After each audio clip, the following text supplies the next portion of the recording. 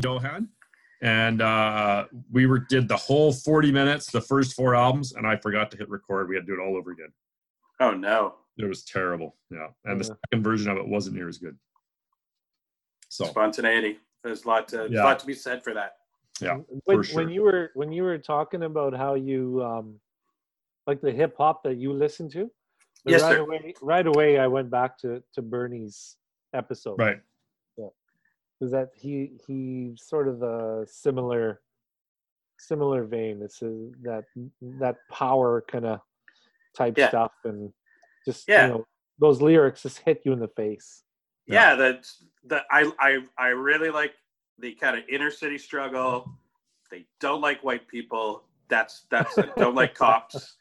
That's the stuff that I'm drawn to, because why else are you doing it? You know? Because sorry, it's also fun just to shake your ass too. Don't get me wrong, but I just I mean that was the first stuff that I heard that, as far as hip hop goes, was Public Enemy. That just what the is that? You know? Yeah.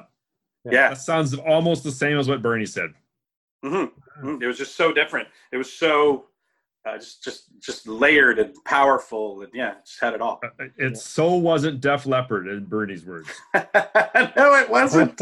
I like Def Leppard too. Who doesn't? I agree. I think Bernie was just, and likely yourself, Bill, too. You're not sort of a follow the crowd musically kind of guy. You like to do your own thing. I don't know you that well, but I know you well enough that you're not afraid to listen to something that maybe isn't in the top 10 on the radio. Yeah, Tom Waits is one of my favorite guys, and you don't often hear that on the radio. You're right. No, you can't say that I ever have. So yeah,